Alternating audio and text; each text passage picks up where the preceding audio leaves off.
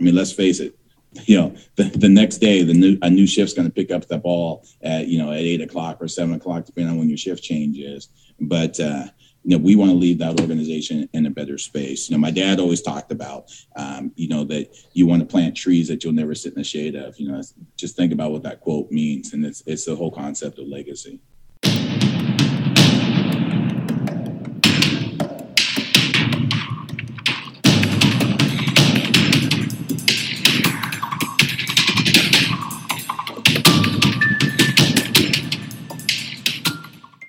Welcome, everybody, to the first episode of the Kitchen Table Leadership Conversations podcast. In this podcast, we sit down with leaders and mentors around the region to talk all things leadership. We call it the kitchen table because we know some of the best conversations that take place in the firehouse take place at the kitchen table. And the goal with this podcast is to focus that kitchen table energy into talking leadership. I am your host, Berlin Maza.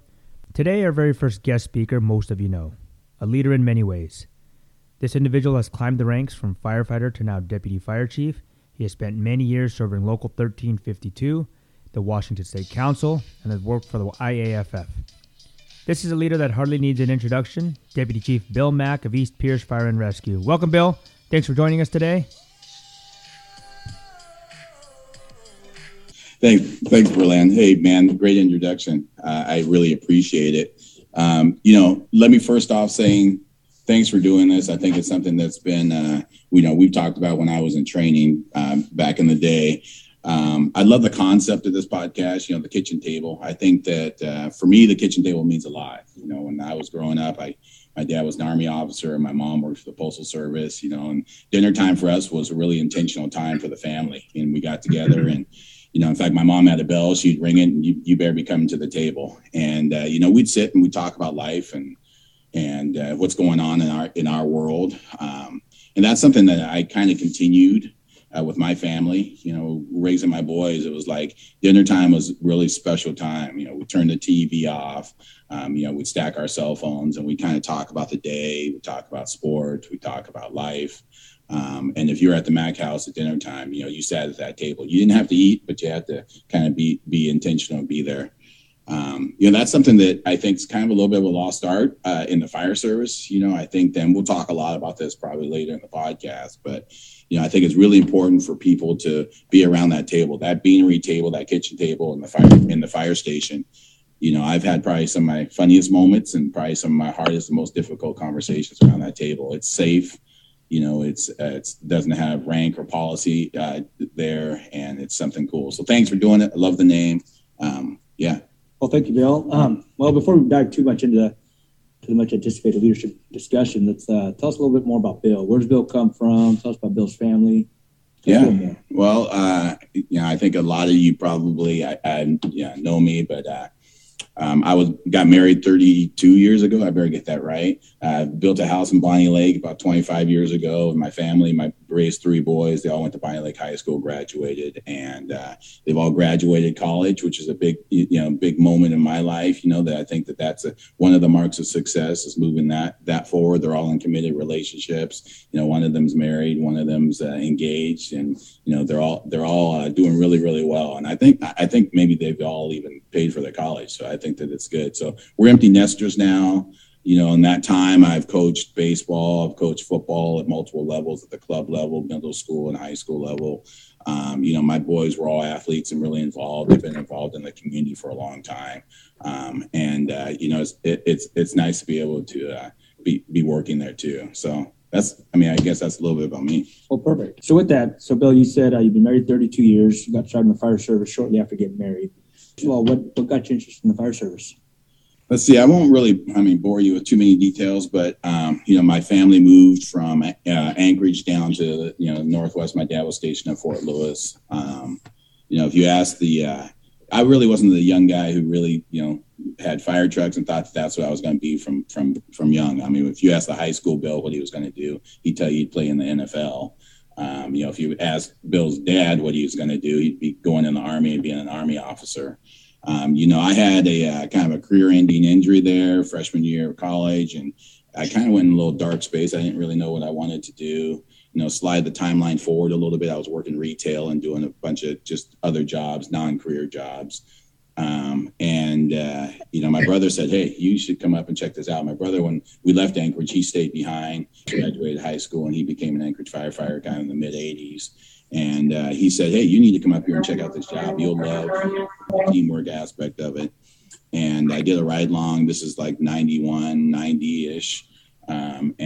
Did a ride along with him and really kind of fell in love with the job there. Really saw what it meant. Kind of the rest is history. Come back down to Washington. I took like 6 different departments tests. I was lucky to have a few job offers, and City of Auburn was the first one. So I was kind of loyal that they gave me my first offer, and I finished on the top of their hire list. So went to the Auburn Fire Department in 92, graduated from 92-4, probably arguably the best Washington State recruit academy ever. I'm looking at Chief Barker when I say that. Mm-hmm. But, I came back here and hired in 92. I started union work really early in my career. 95, I started negotiating contracts with, 1352 on the negotiations team. I was promoted fairly early in my career, about 8 years into my career. I got promoted to captain. I worked about 12 years or so in South Auburn. And, that gave me a good opportunity. South Auburn at that time was super busy. We went on a lot of calls, went on a lot of fires, went on a lot of, accidents and shootings. And so I got a lot of experience there working that station in South Auburn. During that time, I continued with union work. I was on about every position on 1352's executive board. Eventually started with the state council. I got promoted to battalion chief. I know I'm kind of going back and forth there, but that's kind of how my life feels sometimes between the hats I wore. Got promoted to battalion chief, shift battalion chief for a couple of years, and then I got an opportunity to come work at the South King County Fire Training Consortium. And that's really where we met, and really helped them for 4 years. I was a training chief here. I did operations and EMS training, and then went back to Auburn as a shift BC, and then got an opportunity about a year and a half ago to kind of change departments. I went to East Pierce Fire and Rescue as a deputy fire chief, and got an opportunity to come back to my community a little bit. So wow, that's kind of it in a nutshell. Been through a lot, Bill. So you did say you got hired in 92, so that's nearly 31 years ago now. Very different time back then, to say the least. I think you'd agree that understanding history and perspective is important for everybody. I know a little bit later you're going to talk a little bit about alignment versus agreement, to elaborate on that a little bit later. But with that, in your experience, Bill, since 92, a lot has changed, right? We're in a different community today, different fire service. But what would you say to our listeners, so they can understand a little bit of history and perspective? What are some of the big changes that you've seen over the last 30 years in your career? Yeah, I don't even know really where to start. There's been all kinds of changes in technology and better gear and equipment, the stuff that we're wearing, the stuff that we're driving in, the stuff that we are doing, a lot of work in health and wellness and talking about mental health. I just had a presenter the other day talking to our East Pierce folks about mental wellness, cancer prevention, all that stuff's happened. But I'll say that I think we're in a weird space in the fire service right now. Back 30 years ago when I hired on, you rode around on an aid car with a 15-year guy, 12-year guy, and he would, he grew up in the city. He went to Auburn High School. He grew up in Auburn. He would tell you, don't go there. We had a fire there. He'd show you parking lots of buildings that he burned down. All that stuff happened back then, and you had that institutional knowledge that rolled around with you. I think about it today, I look at my medic units and aid cars that are out there, and you'll have a 3-year guy and a 1-year guy riding around together. And I'm not necessarily saying that's bad, but that's different. The 3-year guy lives in Idaho and the 1-year guy lives in Bothell, and, neither one of them really have connections to those communities. So I think as leaders, that puts us in a weird space, and we have to respect that. We'll talk a little bit more about it, I think, in the podcast. I'm thinking about some of the questions you sent me. But and the other thing is we've spent so much time with hiring and teaching new firefighters. I think my ops chief the other day, we had this conversation. He said that, East Pierce Fire and Rescue, we've hired 71 firefighters in the last 5 years. And that's crazy to think. That's about 40% of my workforce that's less than 5 years of experience. And again, I'm not saying that that's wrong or right, but I think that we've concentrated so much over the last few years, a lot of our departments in training and in recruit academies and bringing onboarding of new firefighters.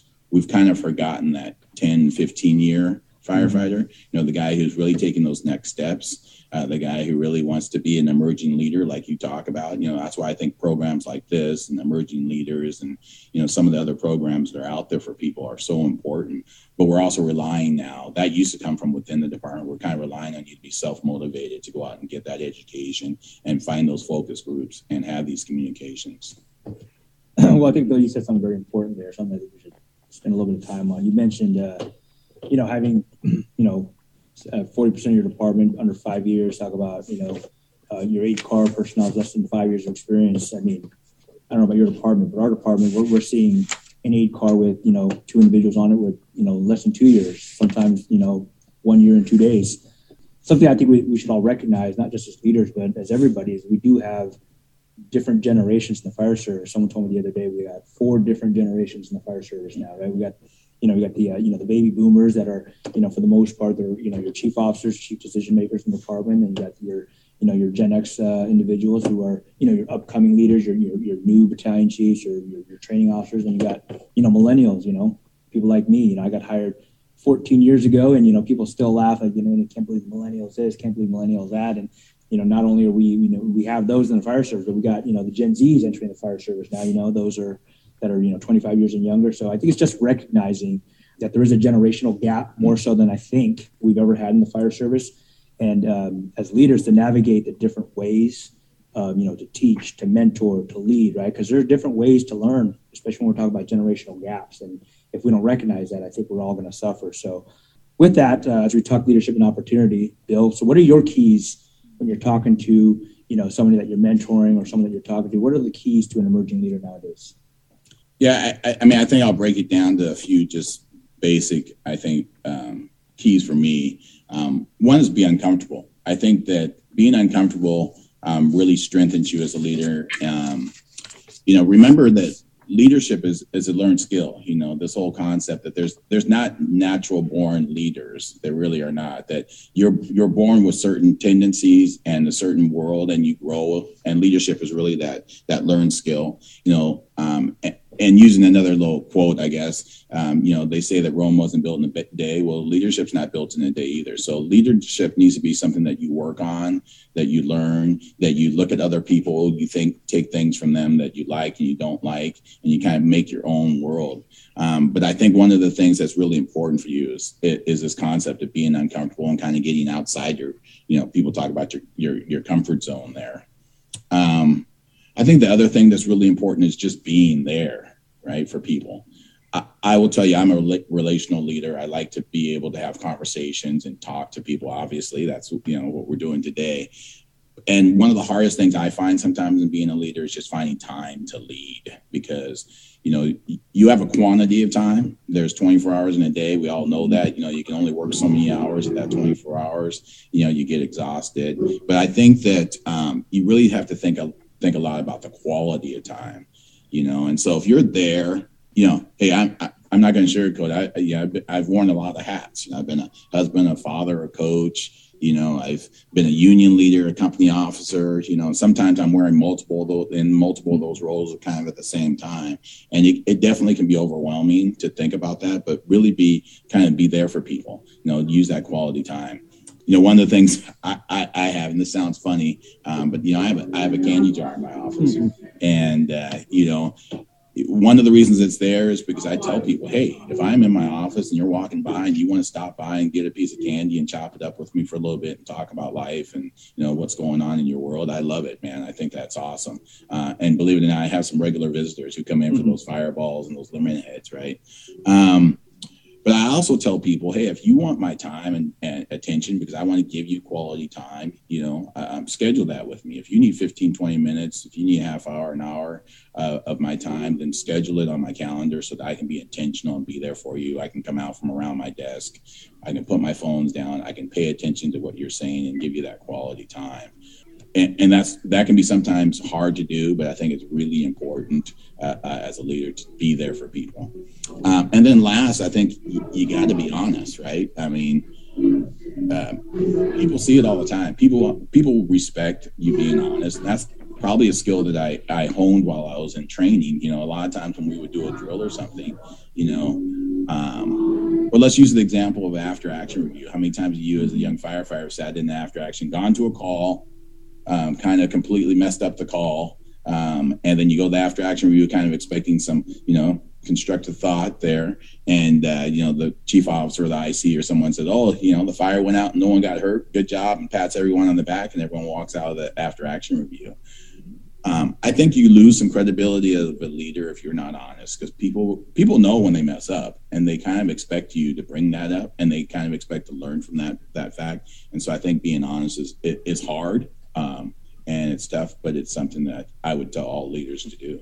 It's funny you mentioned the candy jar, and you talk about, you know, the fireballs. You know, for those who's not talking about that fireball, I know back in the day there's a little, I think if I hear you correctly, there's a little red spicy little candy. So I think the honesty part is so important.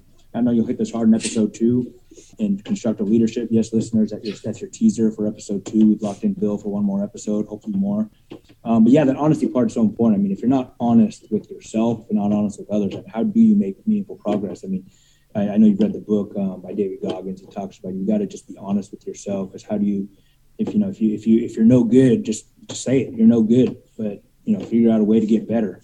You know, it's playing sports. You know, if you're not the starter on the team, you know, why not? You know, you might have to do this or that, and you know, just be honest with yourself. What do you need to improve on, and just, you know, be intentional about it, and you know, and make it happen. What I do want to ask is, you're talking about being uncomfortable, right? You mentioned. You know, you get out of your comfort zone to, you know, to make progress, to get better. It reminds me of that picture, and I think you know what I'm talking about, Bill. It's that picture of that circle, right? And there's a circle, and then metaphorically speaking, there's the word, you know, grow or lead inside, right?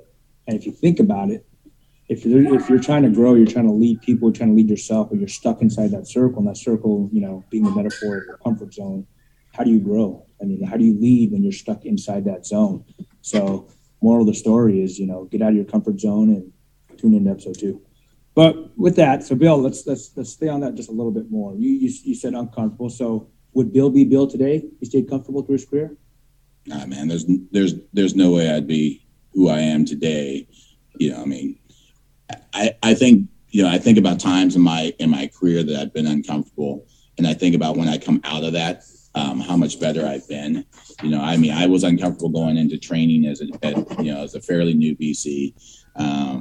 You know, and when I left training, I felt so much better as a battalion chief, as an incident commander, because I had spent all that time, you know, kind of honing my skills, and being a training officer.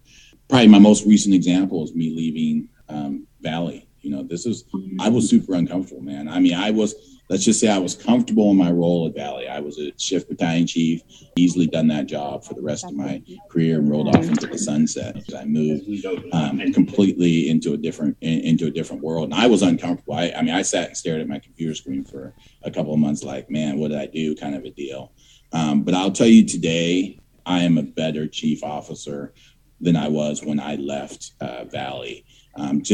I know I've had different experiences. You know, I've helped with selling bonds. I've helped with building fire stations. I've helped with hiring. I've helped with discipline. You know, I've done a lot of stuff today that from a different angle than I did before. And I guarantee you, I'm a better leader today than I would have been if I would have stayed in that comfort zone. Well, thank you, Bill. So I do want you to take us a little bit more on the Bill Mack journey of leadership. So you talked about all the different roles that you played, right? You know, 2 different departments. You were in the training division 2 different times. Was part of the regional training division. You helped build fire stations, served the union. All these key leadership roles. Explain the importance or the value, at least, of that. Is it perspective, experience?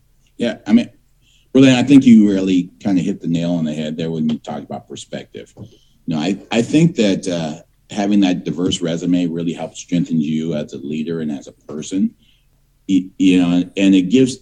And by the way, I'm not saying that, being a shift BC or being a station captain or an engineer on a fire engine is a bad space to be. Like, I don't think that, I think that's great if that's where you want to be. But I do think that find other ways to do that. If you're an engineer, find ways to, like, teaching pump or doing some other role to start allowing you to have some of these other angles in life. But perspective really gives you a foundation of kind of understanding different ways of looking at things. That it gives you different angles and different ways of looking at different points of view, and allows you kind of to build decisions based on being a little bit a wider, broader way of looking at things. The other thing I think the perspective does is it kind of lends credibility to you because you've been there. Someone who is asking me, hey, about something. If I've been there and if I've done it, it allows me a little bit of credibility with him that he knows that I've been there. I kind of think about, as an Army officer, it's tough coming through, OCS or Officer Candidate School and then becoming, going to battle with your guys. It's really tough to have them run out into the battlefield with bullets flying over their heads if you've never had that experience. And so I think that you have a lot more credibility if you've been, battle tested, and then now you're trying to lead people. So I think that perspective gives you credibility, and then it allows you to kind of build relationships too, right, with people. That if you have different perspectives, you can sit down and you can work on building that relationship. I think that you shouldn't forget where you've been as a leader, and always think about building upon each of those little tiny relationships. And it's really helped me in my career. It's really nice to be able to have someone come to me with a project or a problem and go, dude, I got someone, that can help us there. Well, it's funny, you as you continue to talk about relationships and, get out of your comfort zone. You mentioned earlier about the candy jar, and I do want to touch on that since we didn't spend any time there. So I knew you had a question about it. Heard a little bit of Coach Mel Tucker out of that. Mel Tucker out of Michigan State, who UW just beat 2 weeks ago. So go Dogs. Yeah. But the candy jar, you mentioned the candy jar, you have in your office. People will come in, they'll chit chat with you. Some are there literally just for the candy or the fireballs. But some people are there just, intentionally to want to, talk to you. You work in an office, you're there, 4 or 5 days a week. For us, many of your listeners here, we're, shift officers, right? We're there for a day, off for a couple, out there for a day. So we don't have that office of that candy jar where people come and go, right? We're there for that day. So I guess metaphorically speaking, how do we have that candy jar? Yeah, great. I mean, the candy jar really is just a lure out there, right? To get people to intentionally come in or have a reason to come into my office. For the emerging leaders out there, I mean, I'm not saying you need to do that trick or will that trick work for you. But I do think you need to find your candy jar. I think about what other things I've done in my career, so probably some of the best conversations I've had, the best sermons I have been on the church of the tailboard, right? So, I mean, my crew and I would go out and do a drill. Well, the drill would have 2 parts to it. Drill would be to learn better how to do our job. But part 2 of the drill would be to be able to have that intentional moment with my crew to talk about whatever it is we needed to talk about. Maybe it's a policy change, or maybe it's hey, whatever it is. It gave us that intentional time. I also think about, the 7-Eleven comment. I think about it, like, for some reason in Auburn, it seems like every fire station has a 7-Eleven really close to it. So, in the summer times at Stage 32 in South Auburn, a lot of times I'd go over and buy, Slurpees for everybody. And then we would just roll chairs out on the apron, have the doors open, and just, talk on those hot summer nights. I've had some of the best conversations on that apron, and they don't have to be about work, but just conversations and making connections with people, so maybe that's what you do. I think you just as a leader have to figure out how are you going to be, we talked about the other day when we were having coffee, you're like, hey, I feel like I'm stuck in my office all the time, as a lieutenant at the station. Well, that to me, I think is you got to find an intentional time to get up out of your chair, get out of your office, and go meet with your crew. And that's your candy jar. Maybe it's not them coming to you. I'm luring people into my office, but maybe it's you coming out and having that intentional time. So that's the way it is. Find your candy jar. It's funny you mentioned the 7-Elevens. Those of you in North King County, East Side Farm Rescue being one. We don't have 7-Elevens out there, Bill. So we're talking about going to frozen yogurt or high-end Starbucks, stuff like that. So some of you know what I'm talking about. Well, it's what we call hot coffee time. So this is a hot topic. What podcast would be a podcast without talking about something a little controversial or just some kind of hot topic? So switching gears a little bit. So let's talk the COVID-19 pandemic. So it's been challenging for leaders, to say the least. You and I have talked about this. The pandemic's took a toll on organizations, society, industries of all kinds. You and I talked the other day about the pandemic and how it has changed the fire service forever. Share a little bit about our discussion. Yeah. Well, first off, I know that, and I don't want to freak everyone out here, but I've done a lot of work in the whole DEI world, and I know we've talked about it, and it's been an area that I've worked on for a good 10 years, last 10, 15 years, looking at ways of creating a diverse workforce and equity. And when we talk about that, just I don't want people to turn off their Zoom right now, but I do want to say that we've worked really hard to change the face of the fire service and the employee that works here. And here comes the hot topic part. You mentioned that there is 4 generations that are in the fire station right now. They're working together. And to be honest, this whole COVID mandatory vaccination and all this stuff really is a diversity problem. When you think about it from a leadership standpoint, meaning that 30 years ago, we'd been in the fire station, a medic would have walked through with the COVID vaccination, popped everyone on the arm while you're on shift, and you would have gone home and been like, man, I got vaccinated. I don't even know what that means. I'm putting it pretty simple, but today is different. Today is not that world. Our employees are saying, whoa, stop, let's talk about this. Let me think about this. What's the why behind this? Let's communicate about this. And so as leaders, I think, we have to think about that, that we have a different workforce. It's tough for me to have a firefighter, 12-year firefighter come into my office, look me in the face. And I'm going to preface this by saying, I believe in vaccination. I'm vaccinated, I'm boosted, all that stuff, right? Do I think that the public has a little say in that we should be vaccinated? Probably. Do I think that it worked? Yeah, the numbers show that it worked. Our percentage of vaccinated population went up after we did things like making it mandatory.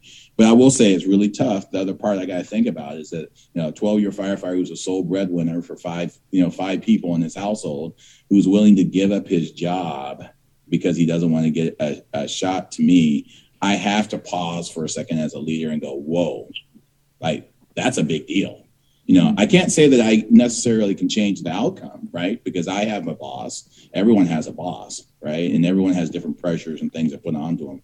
But it should make me at least pause and have that communication and try to do whatever I can do, to make accommodations or to do whatever I can do, and communicate with them that yes or no, that I can do that. But so I think that's the hot topic thing. I think that when we talk about, and I know a plan you have downstream is to have another podcast talking a little bit about diversity, but this was our first real diversity challenge, was the COVID vaccination. So I'm going to venture a guess here, Bill, and please tell me if I'm way off base.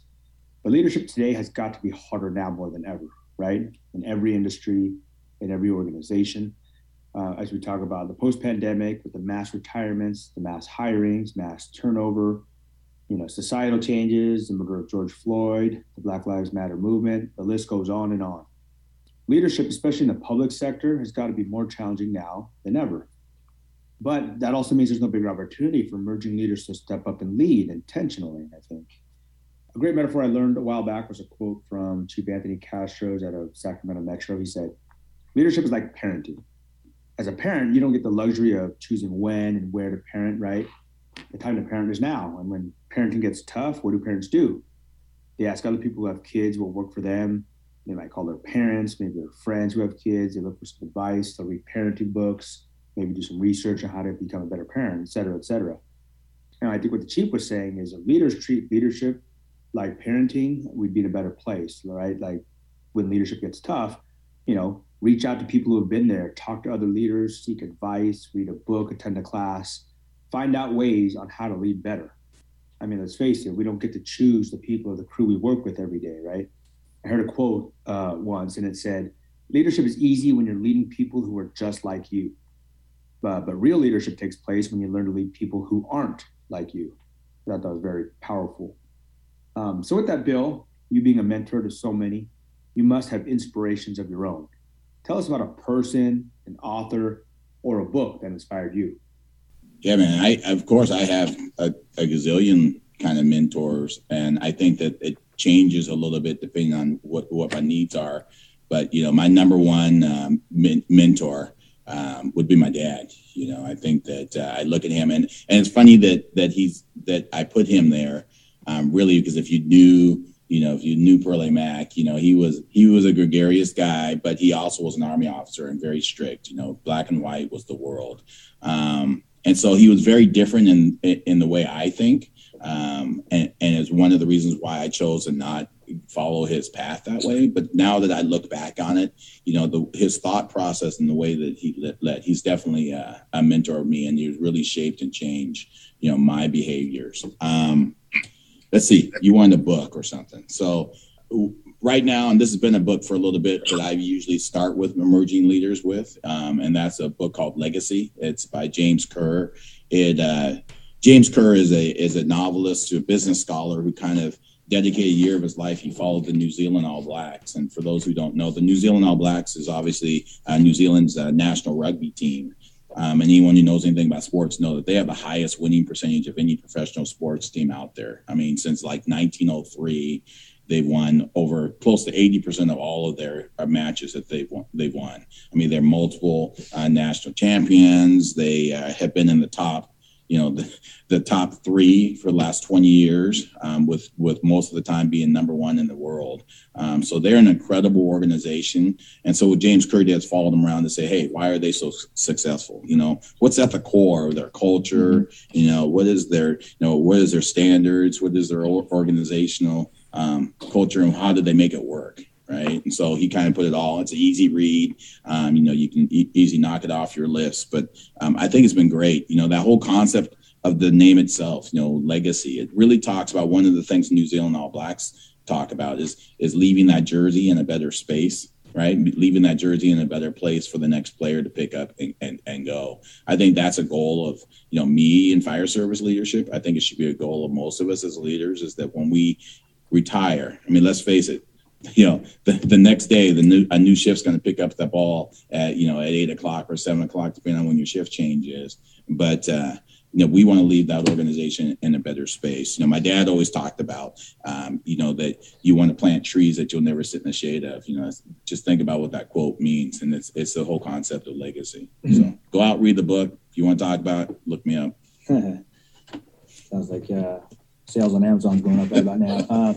No, it's interesting you say that in regards to, the planting of the trees that you won't sit in the shade of. I mean, I think a lot of time, and I'm guilty of this myself, is we want to make meaningful impact, but we want to see the results immediately, right? If we talk about the generations, the millennials, the Gen Zs, we're about immediate results. I think if we take a step back and realize the work that we do, we may not see the results, but we're trying to make a better future of whether it be this, society or our organization. And I think if we just remember that, we'll be leaving the place better, like you said. This is a great segue into what I would call the non-negotiables. We referenced Coach Mel Tucker earlier, head football coach at Michigan State University. A lot of his success stems from some non-negotiables in his program. He's big on leadership and culture, and just like many other highly successful leaders in business or sports or other, there are certain things that no matter the organization, that will simply not be tolerated because it can ruin a team, it can ruin a culture, it can ruin a department. As a leader, Bill, what are your non-negotiables?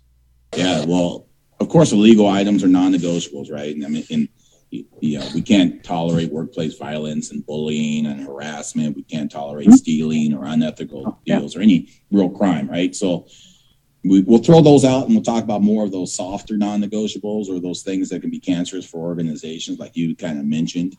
One is, I think good, strong organizations have to they can't be resistant to change, right? They have to be able to have change.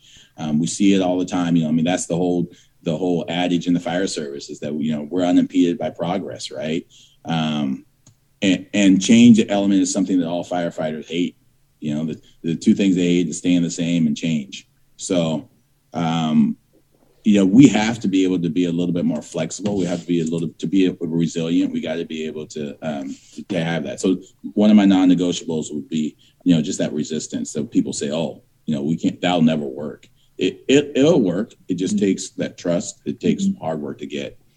And then, the concept of alignment. I think that organizations have to be aligned.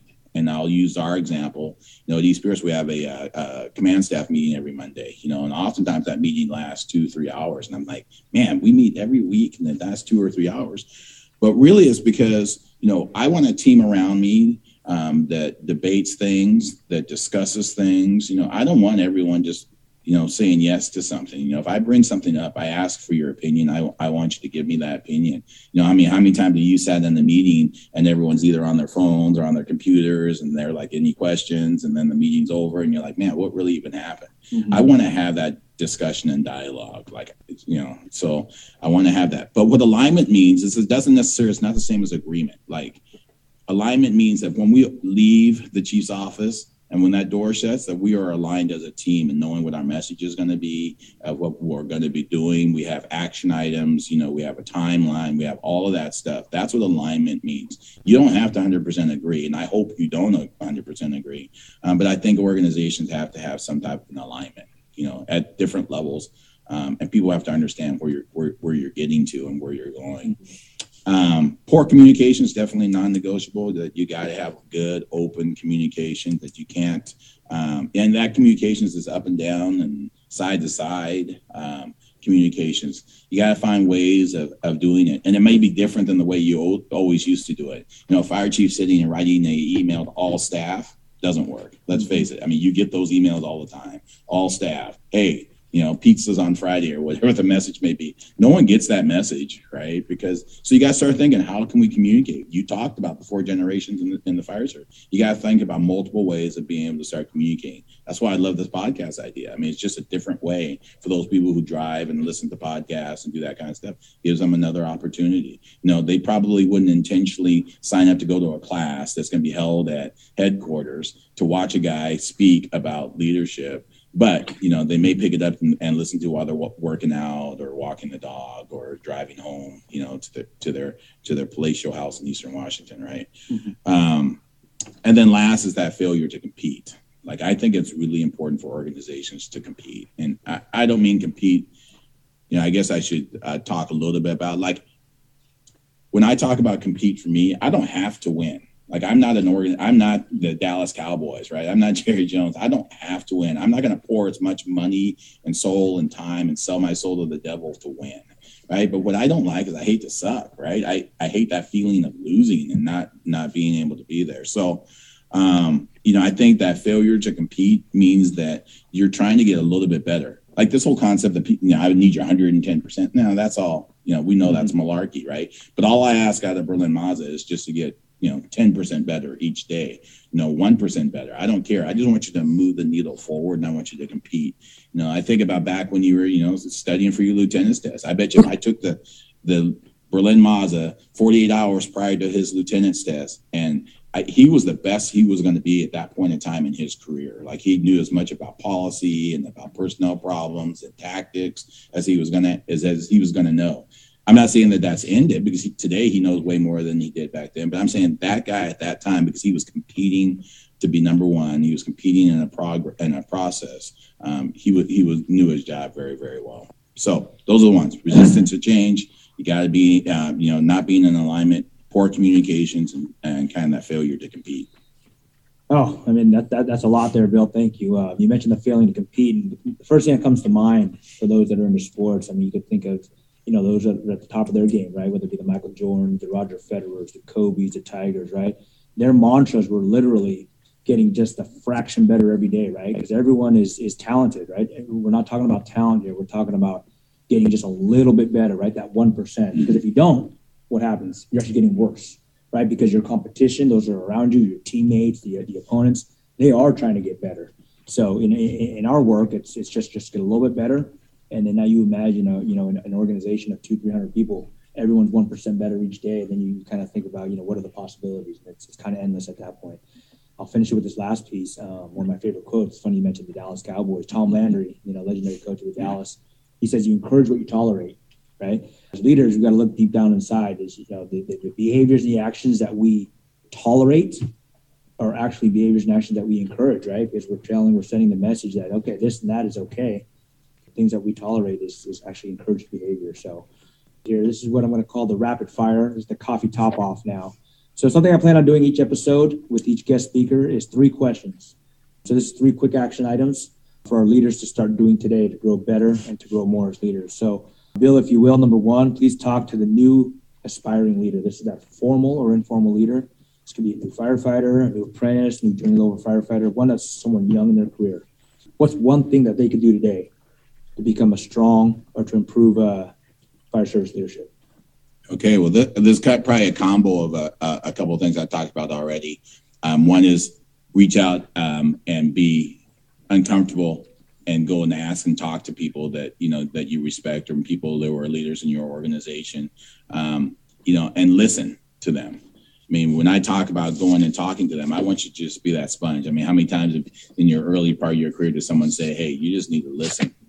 Being a listener and a follower is something that I think that's a skill very early on you need to learn.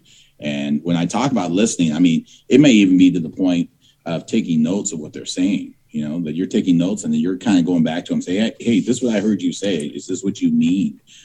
So be a good listener. Go and talk to those people that you may be intimidated to have conversations with. Get intentional time with them, and take all of that. You're not going to take everything. You can't take everything that they say and put it into you, but put it into your Rolodex so that you have the ability to say, hey, I really like this. Hopefully out of this podcast and hopefully out of your future podcasts, people hear things that they're going to say, you know what, I'm going to try that and see if it works. I'm going to be intentional. I'm going to talk at the kitchen table. I'm going to, buy Slurpees at 7-Eleven, something like that. Frozen yogurts. Yeah, frozen yogurts. All right. Number 2, for those emerging leaders out there, we're talking to those in newer leadership roles, newer company officers, that new mentor, that senior engineer. What's one thing they could do today that demonstrates strong fire service leadership? I think never be too big to do the small things. One of the things we talked about that book Legacy earlier, one of the things that they talk about as a team is when they have a match, they come back and they spend 20 minutes in the locker room talking about the match, being very specific, intentional, and having that conversation about ways that they could be, they could do things better or not. And I think that's important time. I didn't talk about this earlier, but I think that I'm gonna patent the term here, and I think we're going to talk about it later on, and maybe one of the future podcasts. I think that's what you were saying. But people talk about giving people constructive criticism. I think that has a negative connotation because the word criticism is so strong on the negative spectrum. I like to use a term called constructive leadership, and I think that that's a little bit different. Constructive. I think about, when I was a coach, football coach, those guys, I coached with a guy one time that, I'd look at him, I'm like, dude, he's never played football. He doesn't even understand the mechanics of it. And he would just yell at kids, catch the ball and, be just over the top. And I talked to him. I said, dude, I don't think that, those guys meant to drop the ball. Like, I really think the better deal to do would be to talk to them about, instead of just yelling at them, talk to them about better ways of running routes, better ways of catching the ball, better ways of receiving it, and other things. So that's when we talk about constructive leadership. I think that's where I would like for people to really work on ways. And part of that, like I said, is establishing, not being willing to jump in there, getting things done, being part of the team, moving it forward, being constructive at the beginning, and then just letting it go and going back and worrying about it. In that conversation about the small things, like what the New Zealand All Blacks do, after that 20 minutes of that constructive leadership, they all, whether you're the manager all the way down to, the equipment guy, the water boy, they all go and get brooms and mops and they clean the locker room. We call it sweeping the shed, so everyone sweeps the shed. It means that everyone's moving this organization forward. We've had our moment to really reflect and have constructive leadership, but now we're going to move forward, and it works for them. That's good. Never be too big to do the small things, right? Yeah. Finally, those established formal leaders out there. This could be a senior member of the organization, senior officer, senior chief officer, senior company officer. What's one thing that they could do today that demonstrates strong fire service leadership? Yeah, I mean, I think that you have to take the time to kind of create the highest possible operating standards you can and be true to them and demonstrate them. You really have to develop the character of your players. Think about ways, again, going back to sports, I can teach you, how to block. I can teach you how to do basic football skills, but what I can't teach you are the soft skills. You come in with certain character flaws, certain things that I won't take a risk on. So in your organizations, work on those soft skills. Your fire officers can learn tactics, right? I can take anyone and teach them how to do that. but what they can't learn is those ethical soft skills. And so spend time and be intentional on those and hold people to those standards. People want to be held to them. That's perfect. Well, thank you, Bill. So let's get to the Q&A here. So we got a few, I don't have the individual's name, but this comes right out of East Pierce Fire and Rescue, Yours Finest. It says, can firefighters get candy? They didn't know that you had a candy jar in your office. So yes, those at East Pierce, and I'm going to throw this out there. Even if you don't work for East Pierce, you have an open invitation to go into Bill's office to get some candy. So, and I know who wrote that, and okay. That's a lie. He's come to my office several times. Okay. So not to put you on the spot. So I don't think his name is Matt. So, all right. What does having courage mean to you, Bill? Yeah, I mean, I think it's all the stuff we kind of talked about earlier, having courage. And I think that the courage is different depending on the situations. We all, anyone who's been in the fire department long enough has had a courageous moment, and that courageous moment can be something that's outward, running into burning buildings. A lot of people would think that is courageous. But the smaller things that we do sometimes are courageous too. The taking care of the elderly lady who doesn't have family in the area and doing something, we call it customer service, but sometimes that can also be courageous, to make those connections and stuff. For leaders, it's, courageous to be uncomfortable. Mm-hmm. I think in my own personal, there's a certain element of courage it took for me to leave an organization that I'd been with for almost 30 years to completely uproot myself and put me in a new organization. That's a little bit of an element of courage. But it's part of all the stuff we talked about. It's part of being uncomfortable. It's part of, being aligned. It's part of, being there. Courage brings itself out in different ways. Absolutely. Thank you, Bill. Thank you for that question. Next question is, how do you reset enthusiasm and remain positive as a leader? I mean, I think the only thing you can really concentrate on is yourself. And, leadership in that culture is infectious. And you think about when you've seen crews, and we all know, I mean, when you were on the drill ground as a training officer and when we were doing multi-company operations and we would watch hundreds of crews come through, you could tell by their leader what the culture and what it looked like. At the fire station, meaning that you knew crews that were hard charging and very aggressive and, practice their craft, and they drilled often, right? They would get out and they were ready to go. And you'd also see crews that get out of the rig and it would take them, 2 minutes to put their bunker coat on. They'd have to find their helmet. It's like, oh my goodness. So when we talk about how do you do that, I think that I'm answering the question here. How do you reset that enthusiasm? It starts with you as the leader. It starts with you coming in and saying, you know what, let's go, right? Mm-hmm. Let's be better. Yeah. And that's hard. It's hard to do sometimes, but you'll find it's infectious, right? Mm-hmm. People will really start going. Just like, using the example of working out, mm-hmm. If you come in as captain and say, hey, we're going to work out, we're going to do a crew workout. It's tough to have that conversation initially, but you can reset that, mm-hmm. And so it start with you. Yeah. Set the example. I think also it's setting an example before you put in that spot, right? I mean, I think you would agree is if you're not the example before you get to that leadership role, and then all of a sudden you're an example, it's like, well, where were you all those other years? So set the example early. So some kitchen table talk is negative. I don't think anyone here would disagree with that. Talking about lowering standards. How do you create an attitude for everyone to thrive while maintaining those same high standards? Yeah, and I think that that's a good point about the kitchen table that, yes, it can dip into some negative stuff because everyone has different, political views. Everyone has different. So I think you do have to establish some lanes, right? Some lanes of things that you will allow to have conversation about and things that, you as a crew don't talk about, So I think that's a very good point from that question. And part two, I think, let's see, how do you create an attitude for everyone to thrive? And I think part of that creating an attitude to thrive is encouraging conversation. Like saying, hey, Berlin, what do you think about this? Drawing people in. I think a lot of people, and I don't want to make this a generational thing. Some of it's a tenure thing that you as a 2-year firefighter don't feel comfortable engaging in conversation with a person who you feel is a senior firefighter. So as a senior firefighter, or as a leader, as an emerging leader in that station, you need to say, hey, encourage that participation. Sometimes it's easy as, hey, tell me about yourself. Or sometimes it's as easy as some of the questions you gave me. It's like, man, I got to think of what I'm going to say.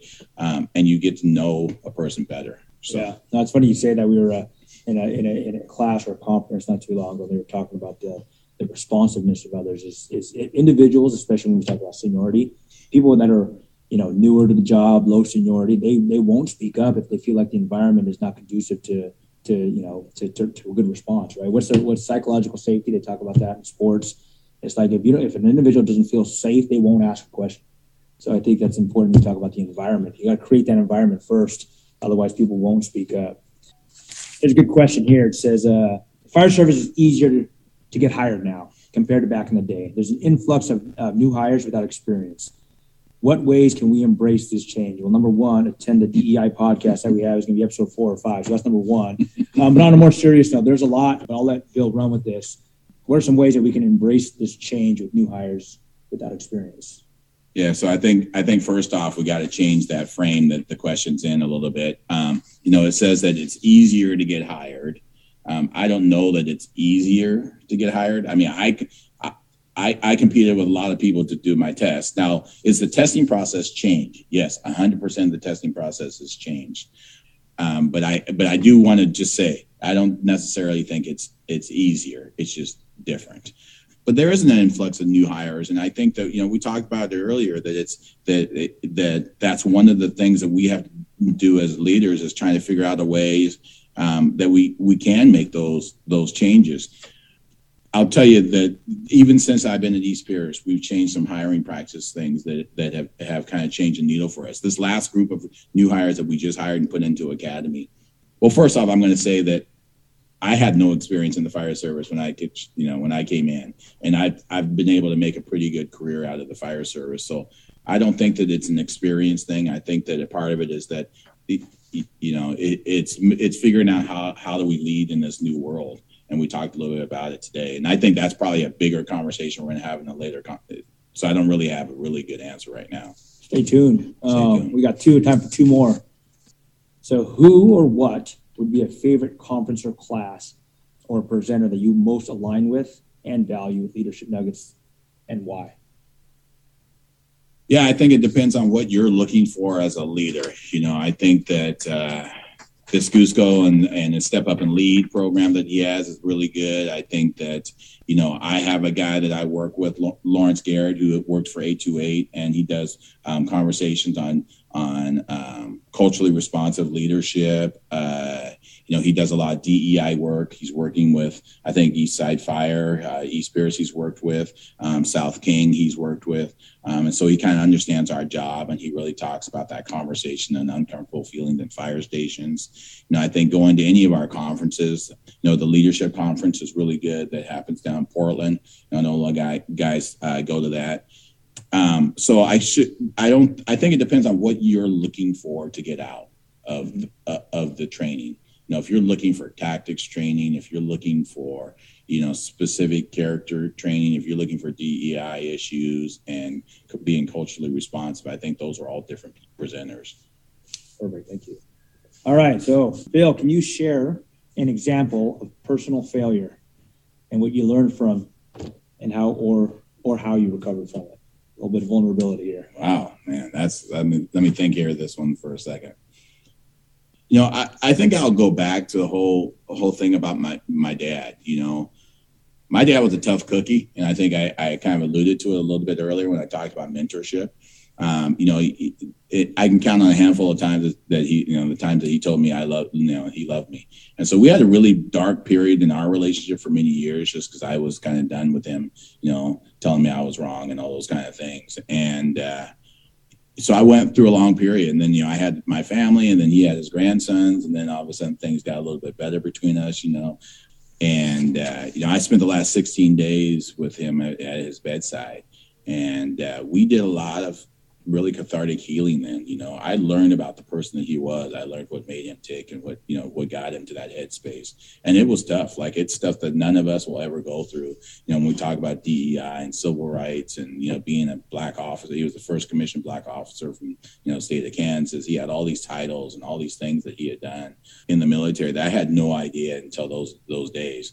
And so that period, so I guess, I feel personally that I failed, that I allowed that those feelings that I had with him, kind of keep me from having that relationship that I wish I would have started a lot earlier than the last 16 days. Right. So.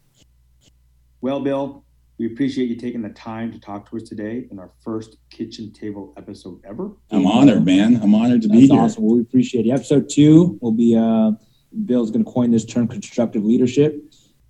But until then, thank you everybody for tuning in today. We hope that you found this time valuable. We hope that we've inspired you to take action and to lead. Until next time, be safe, be intentional, and stay curious.